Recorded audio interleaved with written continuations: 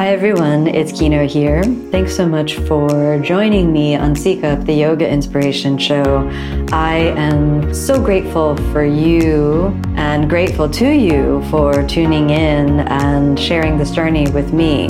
I am overwhelmed with how many people come up to me and say that they're really enjoying this type of communication, teaching, and sharing. So thank you so much for being a part of this journey of yoga, this journey of spirituality, this journey of mindfulness, this journey of seeking wisdom. More than anything else, this is meant to support the seeker's journey, meant to support you on the path.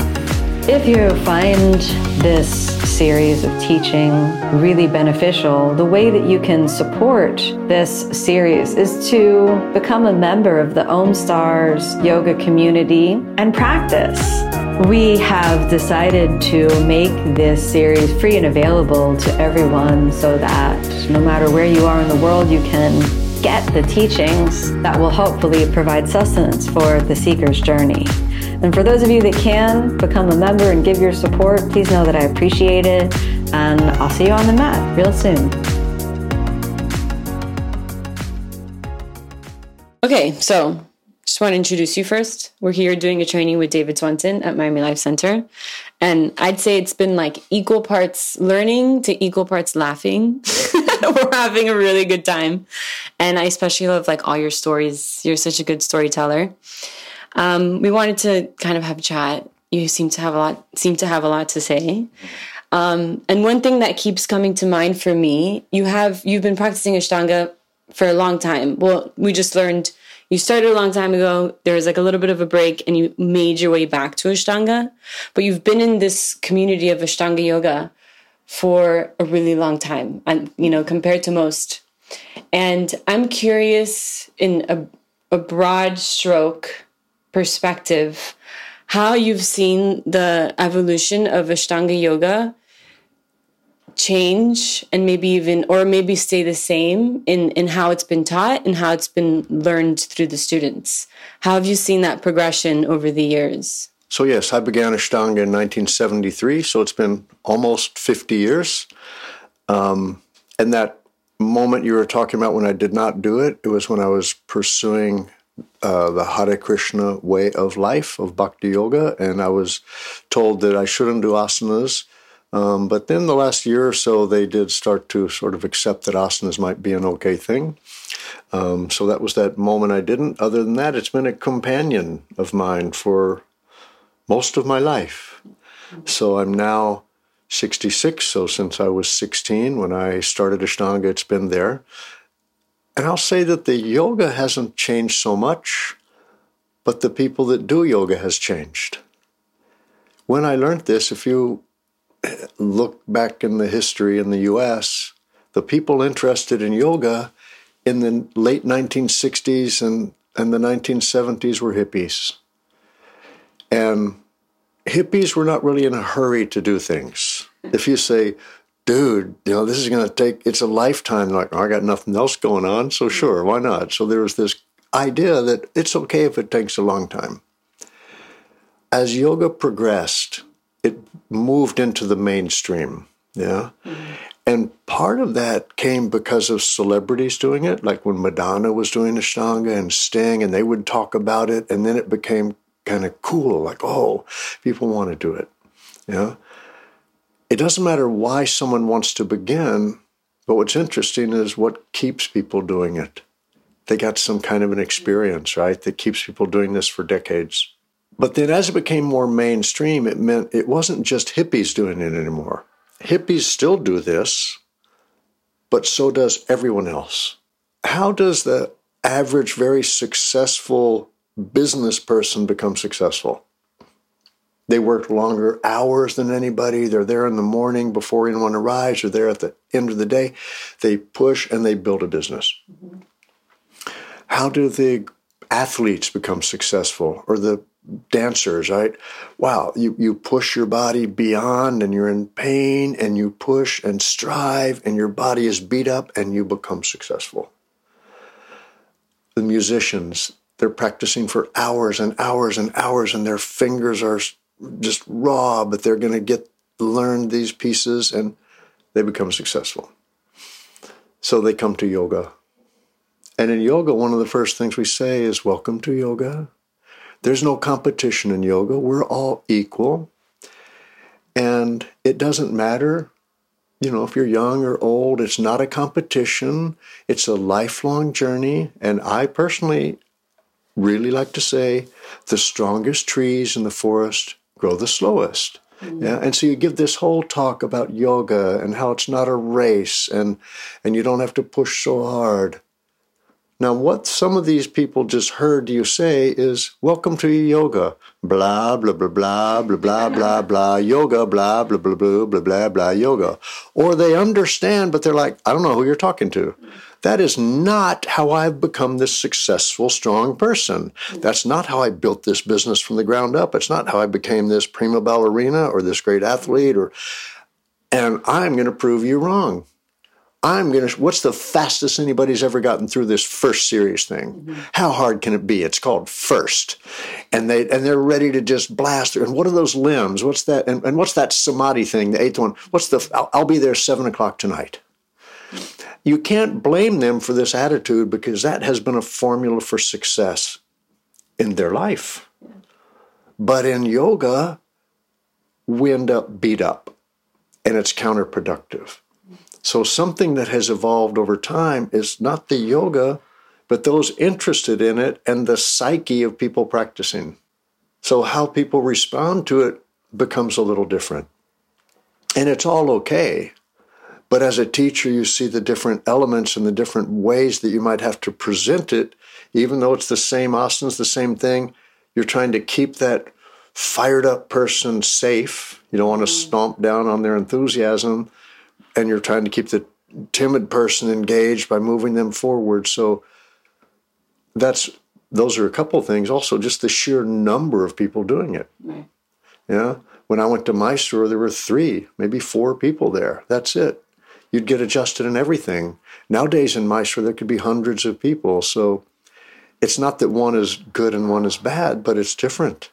When there's so many people, the student doesn't get the same amount of attention. So the way the teacher has to present it is also different because there's this room full of people that might change it a little bit. Yeah. So those are some things I've observed. But I will say that Ashtanga Yoga is intact. Yeah. People are doing it.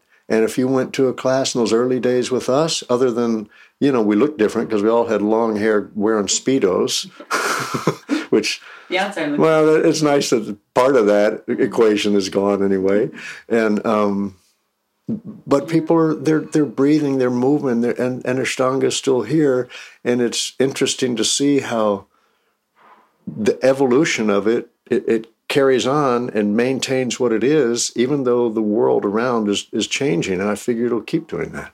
Yeah, I think it's pretty amazing that after all of these years, I mean, even if we go back to Krishnamacharya, it's still flourishing and we're still maintaining, teachers like you are still maintaining the essence, or what I've come to learn is the essence of Ashtanga, which I think, and correct me if I'm wrong, is contained in those 5 elements that you talk about: asana, breath, drishti, bandhas, vinyasa. And vinyasa.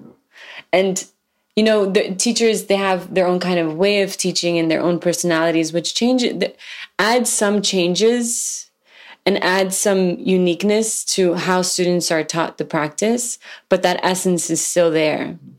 Do you have anything to say about that? About to what extent can teachers add their own uniqueness without losing that essence that has stayed alive through all of these years? We would have to define what the essence is, your understanding of the essence, right? So the 5 things you mentioned, and this is just something I came up with to try to explain. So there's Ujjayi breathing. Though some will say, no, it's not Ujjayi breathing, it's sound breathing. And I'm like, well, that's just semantics. Ultimately, we're meant to breathe with sound. Yeah. That sound is like our mantra. It gives us a focal point. It gives immediate feedback for the teacher, but also as a practitioner. If I hear my breath is harsh, that tells me trying too hard, or if we've gone too deep, the breath stops, or the breath is too shallow, we've spaced out. So there's that, all right? Then there's the drishti, we have points of gaze. And even if you don't know those specifically, it keeps you moving in a specific line of energy in a posture and filters out distractions. So when we apply those things, you're applying the essence of Ashtanga. Yeah, we have bandhas, internal movement of energy through these valves, Mula Bandha, Uddiyana Bandha, Jalandhara Bandha.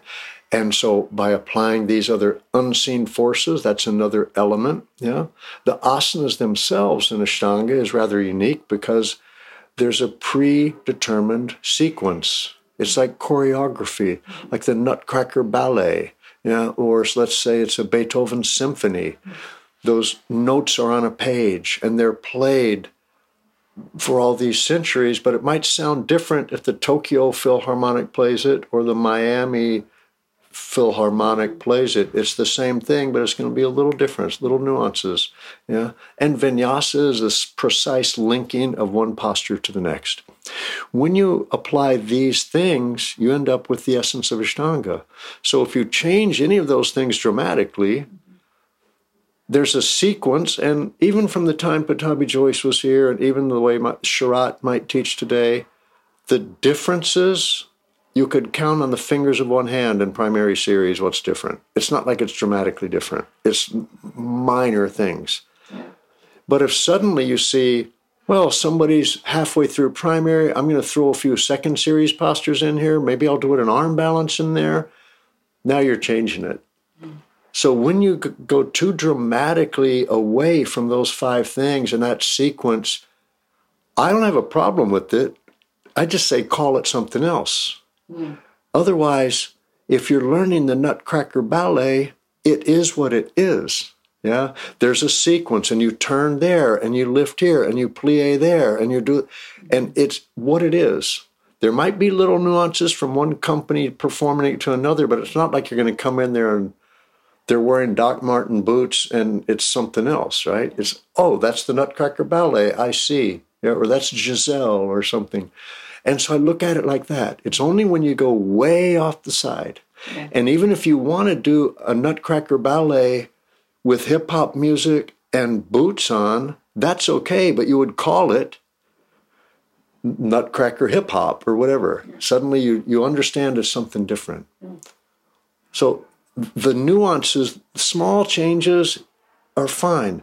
And the bigger changes is what gave birth to things like Vinyasa Yoga, Vinyasa Flow Yoga, Jivamukti Yoga. They came from the essence of Ashtanga, and those people, out of respect, changed the name because they altered it and kept the principles of it and called it something else. So it's all okay. Yeah.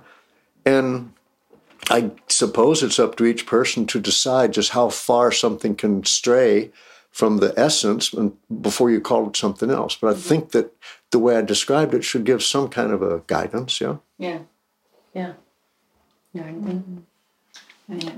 And then maybe even stepping back even further, if you can speak to this, because I know you teach, which I very much respect, you teach from what you've learned and from what you know, but even stepping further back, how did Pattabhi Jois and Mr. Iyengar maintain the essence of what Krishnamacharya taught them? Like they both had something in common because they had the same teacher, but their practices were so different. So there was some essence that was maintained there. So I guess my question is, like, what is that essence that came even further back before Ashtanga Yoga? Pattabhi Jois says all yoga is Ashtanga Yoga. Which ultimately is true. Like Patanjali, we're describing, it's all Ashtanga Yoga. I even heard Iyengar once give a talk, and he said, it's all of you saying these things are so different. If you look at a tree, there's all these individual branches, but the peak of the tree, the point of it, it's the same tree. Yeah. So there's differences. And I wasn't there when Krishnamacharya taught these guys their yoga. Yeah.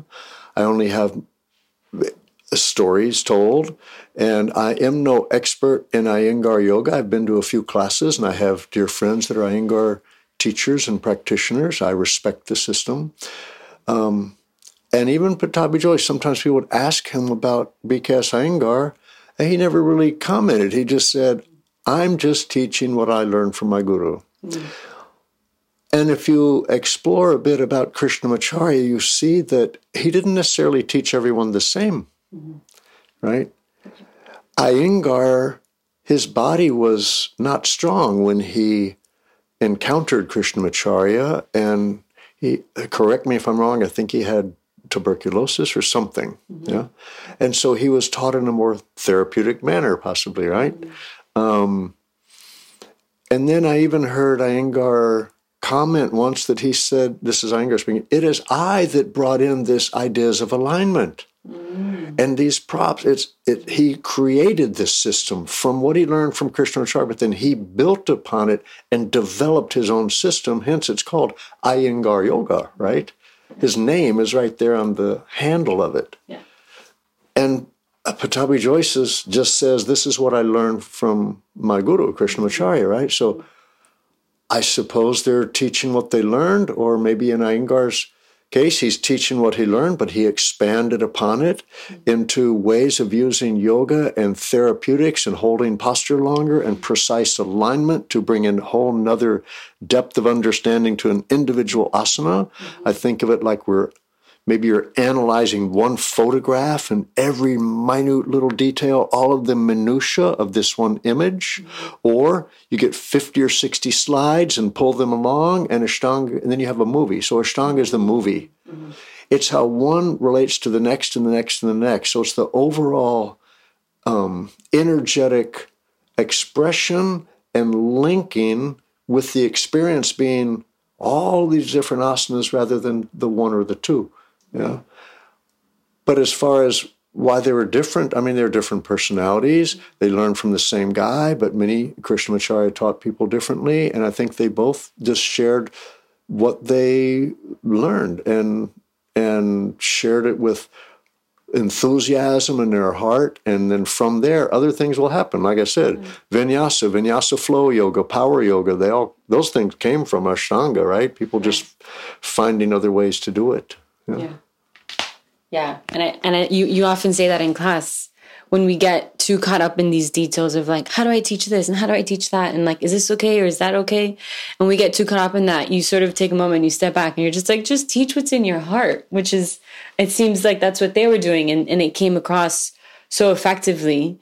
Another thing I was picking up on was they're both practicing and teaching the same thing, the same postures.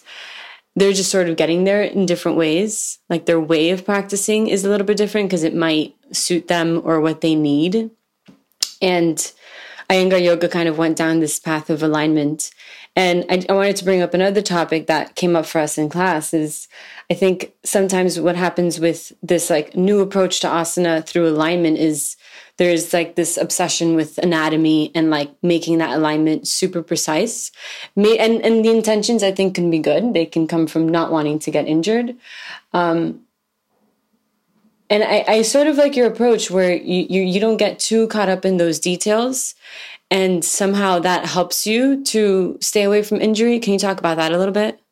Teachers have to teach from their foundation of knowledge and their understanding and find the best way to convey the yoga in the safest, most effective manner. Mm-hmm. There's nothing wrong with learning all about anatomy. Mm-hmm. I gave an example of my wife was a dancer on a very high level. Yeah, most ballet dancers, dancing from the time they were very young, if you got them in a room and said, okay, name as many muscles as you can in the body, they couldn't. Mm-hmm. Because she's never been to an anatomy class. Yet these dancers are the most elite athletes on the planet, mm-hmm. to me. Their body control and everything, but it wasn't about learning all the muscles and the intricacies of that. Mm-hmm. It was feeling their body in space and moving. That's why I teach from a breath-centric and bandha-centric idea. By listening to the breath, you can avoid injuries. I have nothing against people teaching from alignment. But what I've had when you start talking a lot about alignment and you're in something that's a flow,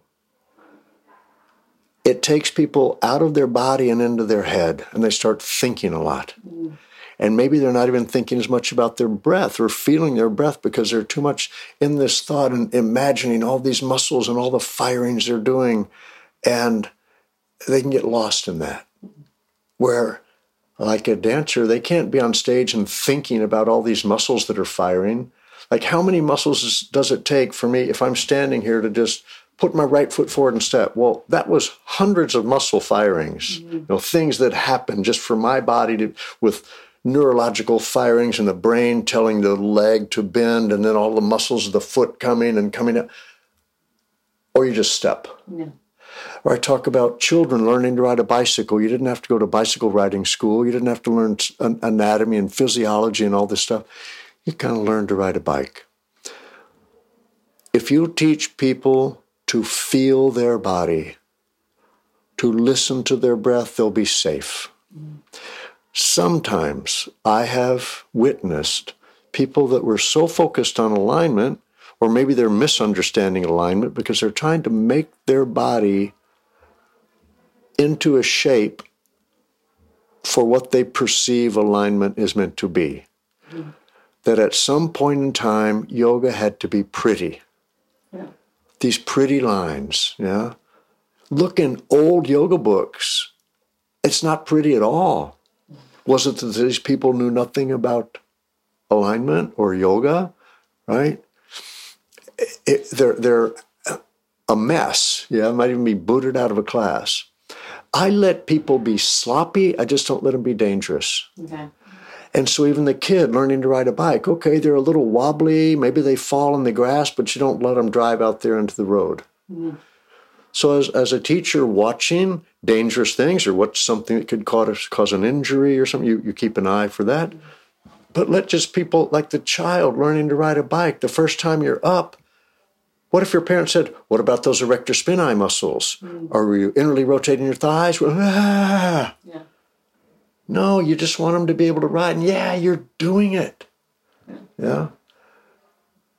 And then there's a freedom and a joy. And sometimes I see people, they're so lost in their head. Even before they begin, they're standing in Samastitihi and already their brain is going and they're almost paralyzed. Like they're just trying to find something to just stand. And let it evolve over time. It's not a performance. It doesn't have to be pretty or perfect. But listen to your body. Feel your body. If something hurts, it's not right. Mm-hmm. But sometimes in the name of alignment, something hurts, but you're still doing it because you think your body has to be in that shape. Yeah. But if you love alignment, many people, and it's fascinating. Wow, look at this human body. Oh my God, the arrangement of all these muscles. It's fascinating. Mm-hmm. But there's a moment once you're on the mat, just like a dancer when you're stepping onto the stage, you got to let that go and just move. Yeah. And where and how do you think adjustments come into that as a teacher? Like the role of adjustments with the teacher and the students? An adjustment can be worth 1,000 words. Mm-hmm. Yeah. A simple thing, like let's say I'm in down dog and part of my palm is not on the floor. Like the knuckle inside, under my index finger is not on the floor, my hands. And you want to describe in words. David, press down the base of your index finger. The index finger, that's the finger between your middle finger and your thumb. The base of it is if you imagine your palm to be like a square shape, and on your left hand, it would be the upper right corner of the square. Now, on your right hand, if you imagine that square, it's going to be the upper left corner where it's a 90-degree angle. Those are the regions of your hand that you need to push down toward the floor. Or you come over, you tap your finger there, and you say, David, press down here. Boof. Done. There's an example. You didn't have to use all this chatter. Mm-hmm. Yeah. Sometimes an adjustment is that much. You touch somewhere. Oh, you touch a shoulder. Drop here. You touch the ribs. Draw your ribs in. You know? You didn't have to use so many words. adjustments can be wonderful. The first day of this training, as I presented it, I said there needs to be some criteria for adjusting. Mm-hmm. First, we need to know why we're adjusting. And we concluded that one reason is we might be creating a muscle memory in a student's body. Mm-hmm. And then I asked, are all memories in life good? Mm-hmm. You say, well, no. Good adjustment is a good memory. Bad adjustment, bad memory. So what's a good adjustment? Oh, I didn't know I could do that. Or, wow, I feel so good now. Or, oh, that's incredible. Bad adjustment, they got hurt, they got dropped, they got touched inappropriately. Bad adjustment, bad memory. Mm-hmm. And I've been teaching this way during these trainings for probably 30 years or more now. And I've always gave the same presentation about how to teach and where to touch and everything. So we had the 0 to 10 rule, which means don't come in with all your power, which would be 10. So you figure out how much to touch, the amount of power, where to touch, obvious areas you should never touch, right? Touching too much force or too little force, We come in, we make our adjustment, we move. Ashtanga is built around this concept, and it's beautiful. I think of it like Thai massage. If you've ever had Thai massage, it's not only passive, they're grabbing you and stretching you, and you're somehow involved in this thing because they're moving your body. So a good adjustment is like that. It's like this Thai massage moment where you're enhancing this line of energy and expanding their body, and it should feel like, Mm-hmm. But it requires some skill. Yeah. But it's beautiful. Mm-hmm. And so I think there's great value in it. As a teacher, if you're uncertain, you can ask the student, hey, would you like an adjustment? If they say no, okay. Mm-hmm. And I always empower the student by announcing that before every Mysore class. If you want my help, get my attention, I'll come help you. If I come to assist you, you don't want it, you tell me to go away. Mm-hmm. You've now empowered them also just to say no. Yeah. So I'm a big believer in adjustments. Yeah. There is a responsibility from the teacher, but wow, when you get it right, it's beautiful, and there's a connection with the teacher and the student, and it brings you into a whole nother realm of practice and experience. Yeah. Question. Go for it. So kind of following along that line, and kind of also piggybacking on the essence of yoga, mm-hmm. I personally love Ashtanga because I find that through these 5 elements you spoke of, I can kind of drop down into another level within myself and feel my way through the practice and get out of my head, because I personally prefer a less anatomical approach because that's what works for me. But is there ever a moment where you feel that, not necessarily a good or bad adjustment, but when you go in to adjust someone, is it possible that at some point that student, even though they may be struggling or they're not getting to the full expression of the asana, which is not what we're after essentially, but you might be interrupting the experience they're having at that moment? Is it best, would you recommend to either way go in and maybe create that good memory for them and that muscle memory and walk away? Or are there moments where you would just take a step back and if you see this happening in the student, you can kind of just give them that moment and that space to let that essence kind of flow through them?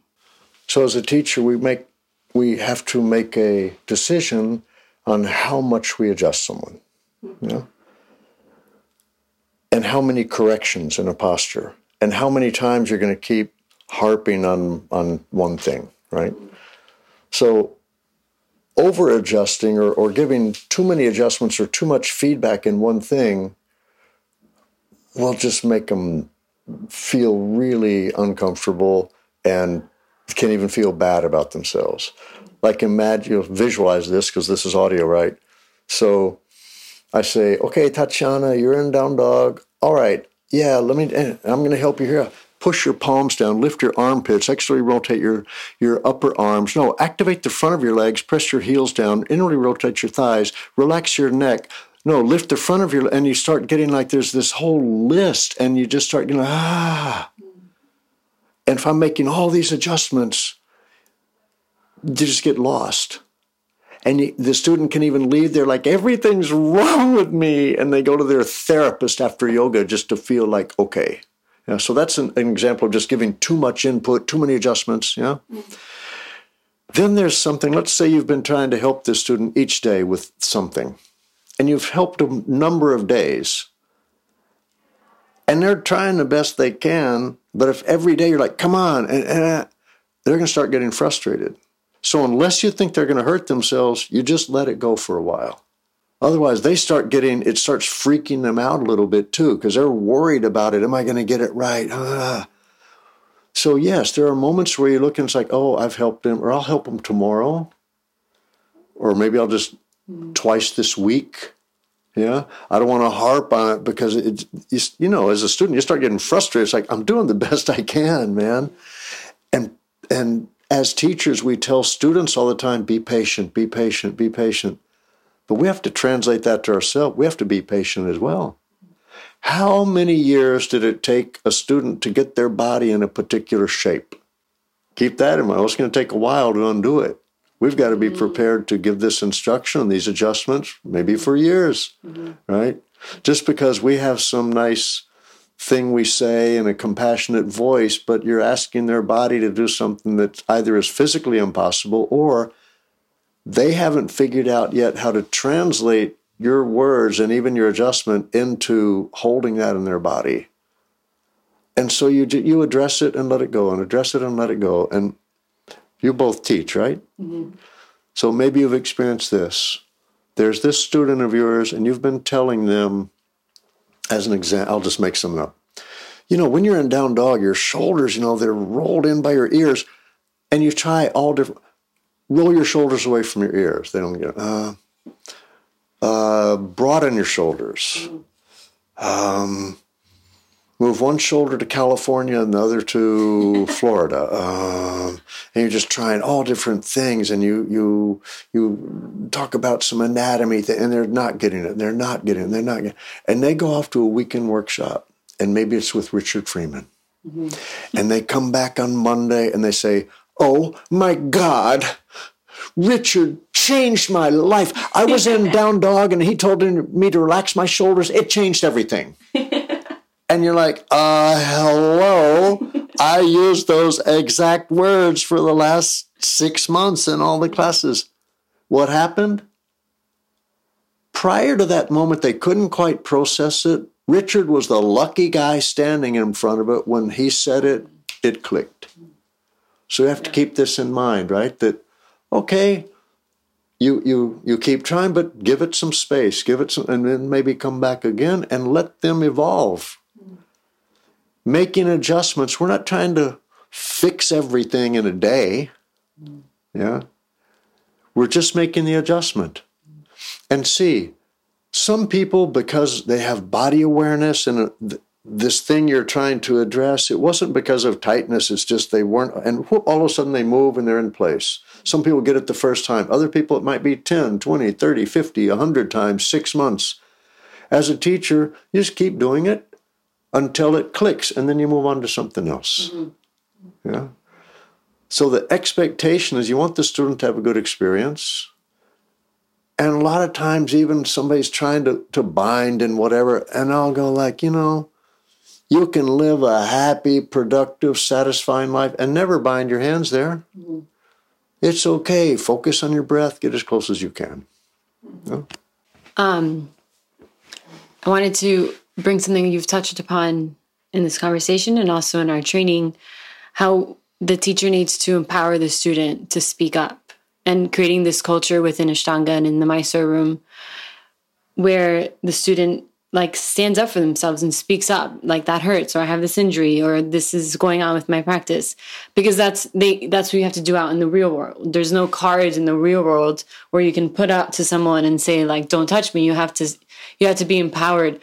Do you have any advice for teachers who are holding space in the Mysore room or guided class that creates a space where the students feel empowered to like own their practice and what they need? If there's something you believe in and you want to instill in the students, you have to say it more than once. So at the beginning of class, I might say, like in a Mysore class, okay, if you want my assistance, let me know. I'll come and help you. If I come to assist you, don't want my assistance, tell me to go away. A little later in class, hey, remember you guys, if you want my help, let me know. If I come to help you and you don't want, it's okay. People don't believe it, or maybe they didn't hear it the first time, so I might say it half a dozen times each class, right? Remind them. I've had people say, yeah, but David, the student is too intimidated to address the teacher, and go, but that's the problem. Yeah. Well, by putting a card there that says, don't adjust me, you're empowering them. And I go, no, you're telling them that the teacher's too big and scary, so the best I can hope for is put this card there, and the teacher's going to acknowledge that. And then I gave that example of out on the street, if someone's abusive to you, you can't just pull a card out. This is training for life in the yoga room. And so start there. Okay, so this generation, well, start the next generation of it's okay. Now, and there's a teacher-student relationship. It's okay to say, no, this isn't going to hurt me. But it doesn't mean you just do anything you want in a yoga class also, which occasionally occurs. Which, try that in your piano class. Yeah. No, I don't play C-sharp chords. Try it in your ballet class. No, I don't turn to the left. I only turn to the right. Try it in your martial arts class. Try it anywhere else. It doesn't work. Yeah. So there's a difference between going, no, I don't want an adjustment, and just arguing with the teacher because you don't want to do something. And ultimately, if it gets to that point, I'd say, and even as a teacher, if that's the case, I'll say, wow, this is, no hard feelings at all, but maybe I'm not the right teacher for you. It's okay. Yeah. But you empower them to speak up, but it's also understood that you're in somebody's class. If I go to someone's class, anybody's class, I will do anything they tell me unless I think it's going to hurt me. Then I'll be respectful and say, no, I don't want to do that. But it's not just because I don't want to do that. It's because I think it'll hurt me or this or that or the other, and a teacher respects that. But I run into situations where people want to do all kind of stuff, or they're adding postures and go, no, I like to do all this before that posture. And I go, I'm happy for you, but it's not there. Yeah. That's different than just having a voice and going, I don't want an adjustment, or, that hurt, or, whatever. You understand? There needs to be communication. Yeah. But there's also the teacher-student relationship, and there's teachers have to abide by that and not abuse what that means. But also the student needs to acknowledge that, well, yoga is a discipline. Because I've run across people, well, I don't want to do that, or I don't want, I'm like, well, I don't do that posture. I'm like, but I'll show you all kind of alternatives to that posture. But you can't just erase it. Yeah. So it's a discipline. And I encourage people to speak up. Yeah. Especially in this instance, we're talking specifically about adjustments. Like, you don't want an adjustment? No problem. I don't have to ask why. I just say, okay, I'll go to the next person. Yeah. Yeah. Yeah. And I really feel that from you in class. Like, I feel like there's space and there's openness to share honestly. And I really appreciate that. I have one final question on my mind. Maybe Tati has another. But this is kind of general, but what's kept you coming back to your mat all of these years? Like, what keeps you practicing? I'm a simple-minded guy. Like a caveman. Do yoga. Feel good.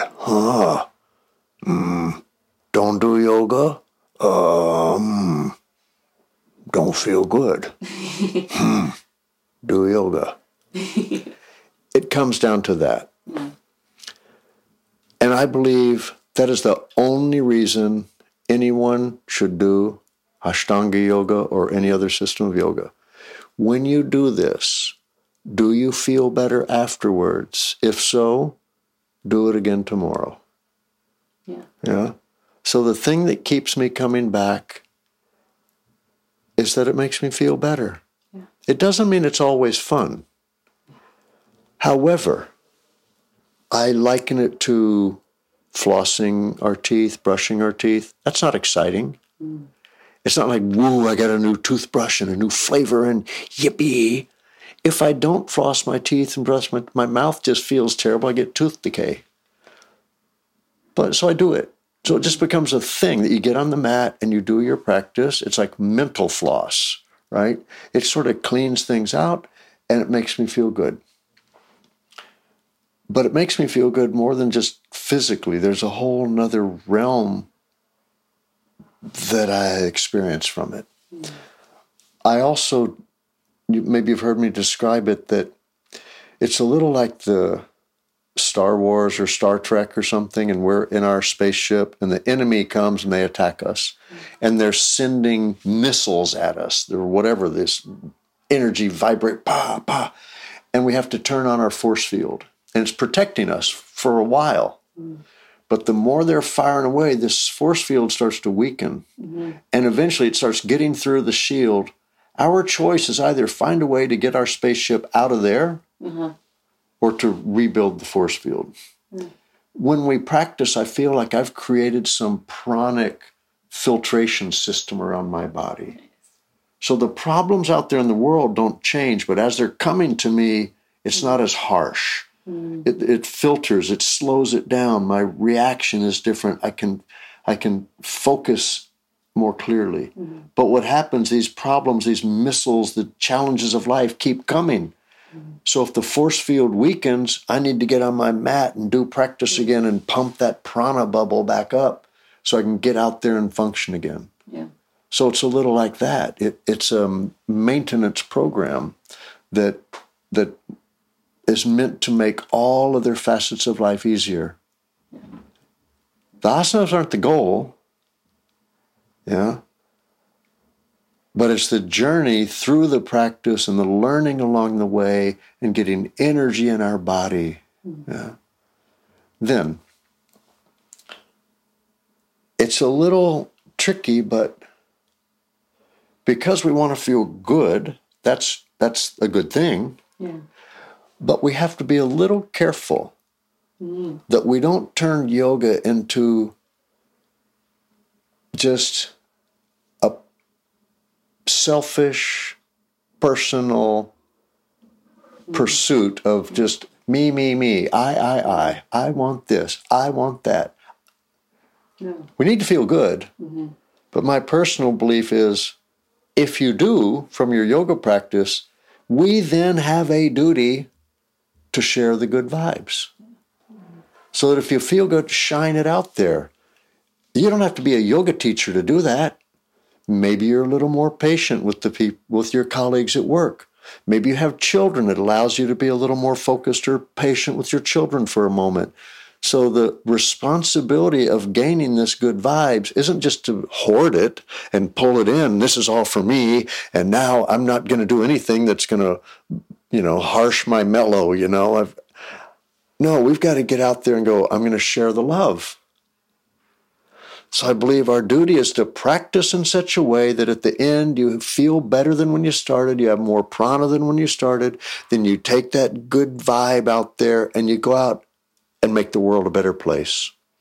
If each of us can carry that idea, maybe it'll work. Maybe we can. It's not a perfect world. None of us are perfect, but we have this yoga, and maybe it can help, a little bit to soothe some of the distresses and stresses other people are experiencing. I mean, there's wars, there's droughts, there's all kind of stuff, and we get all lost or bummed out. Oh man, I did my practice. I still can't get my left leg behind my head. Mm-hmm. And we get worked up about all this stuff that in the bigger picture of life doesn't really matter. Mm-hmm.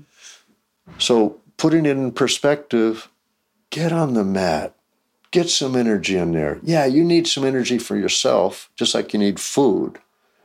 But then share what you can. Yeah, don't hide from the world. Even going to Mysore or something, that's great.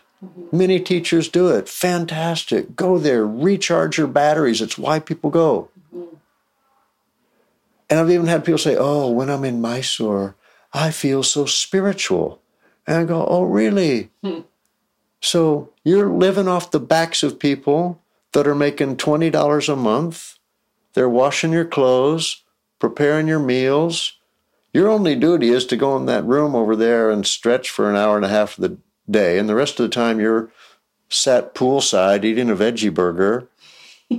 All that's good. Get energy in your body. But I don't know if that's spiritual. If you're there to recharge, great. But then it is our responsibility to go back home and become a productive citizen within the communities where we reside. It's not just hanging waiting for the next asana. So once we get the juice, share the love. Beautiful. Wow. Yeah. Yeah. Thank you. I think that's a great place to end. So inspiring. And just thank you for everything that you keep sharing with the world. I'm so happy to be here. Thank you to both of you. It's just a pleasure and an honor to be here. Monica, Tatiana, and Miami Life Center, and Kino, and Tim, and Joseph, and Edgar, and everybody that makes this beautiful space happen. It's my pleasure to be here, my honor. I can't wait to come back and see you all again sometime. Yeah. And I can't wait for your book to come out. Yeah. Which, should we give a little sneak peek? Yeah? Let's do it. I mean, I personally would love a sneak peek. Well, the peak is, I'll just make you, it's the first page. The first page. Short chapters in this book. Yeah, purposely. As a reader, I like to have short chapters. So this is just the first bit. The first chapter is called Aliens Exist. Aliens exist. I should know, since I am one myself, or at least I have felt like one for most of my life. I've always had the sense that I somehow wasn't meant for this world. From a young age, I've never felt as if I quite fit in. Maybe there was a mistake in the celestial paperwork that landed me here. I grew up in Texas, where sports are religion, guns are accessories, politics are read, minds are set, and being different is discouraged. I always swam against that current of perceived norms, which at times hasn't been an easy task. As a result, I've discovered things upstream that I would never have found had I simply gone with the flow. I've come to love my life with all its crazy twists, turns, dead ends, epiphanies, quests, struggles, successes, failures, joys, and sorrows. So, maybe I was born on the right planet after all. Maybe all of us feel like alien visitors passing through, trying to find our way. Maybe you'll find encouragement in my story to pursue your own path and to take chances that will allow you to discover magic and deep potential upstream that far exceeds your previous expectations. I hope that you are at least entertained by my clumsy yet enthusiastic attempts to seek deeper meaning in a crazy world. So good. I'm super excited. I love that. All right. Nice. Thank you so much, David. Thank you very much. Awesome. I love you all. We love you. Bye. Hey there, it's Kino here. I just wanted to thank you for tuning in to my podcast. Your support and your time and your attention really mean a lot to me. If you're enjoying this podcast series, you can find the full-length videos on my online channel, OmStars, and that's at www.omstars.com. You can redeem a 14-day free trial and get access to our full library of over 3,000 classes and also practice yoga with me online. I'd also love to see you in class sometime. So you can find my full live in-person teaching schedule on my website, which is kinoyoga.com. And if you haven't checked out my books, I'd absolutely be honored if you'd check those out. You can find those available at any online bookseller. The Yoga Inspiration Podcast is designed to keep you inspired to get on the mat. And I hope you're leaving each episode with a little glimmer and spark of the spirit, which is the true heart of the yoga method. Thanks so much for tuning in, everyone. May you be happy. May you be peaceful. May you be filled with love. Namaste.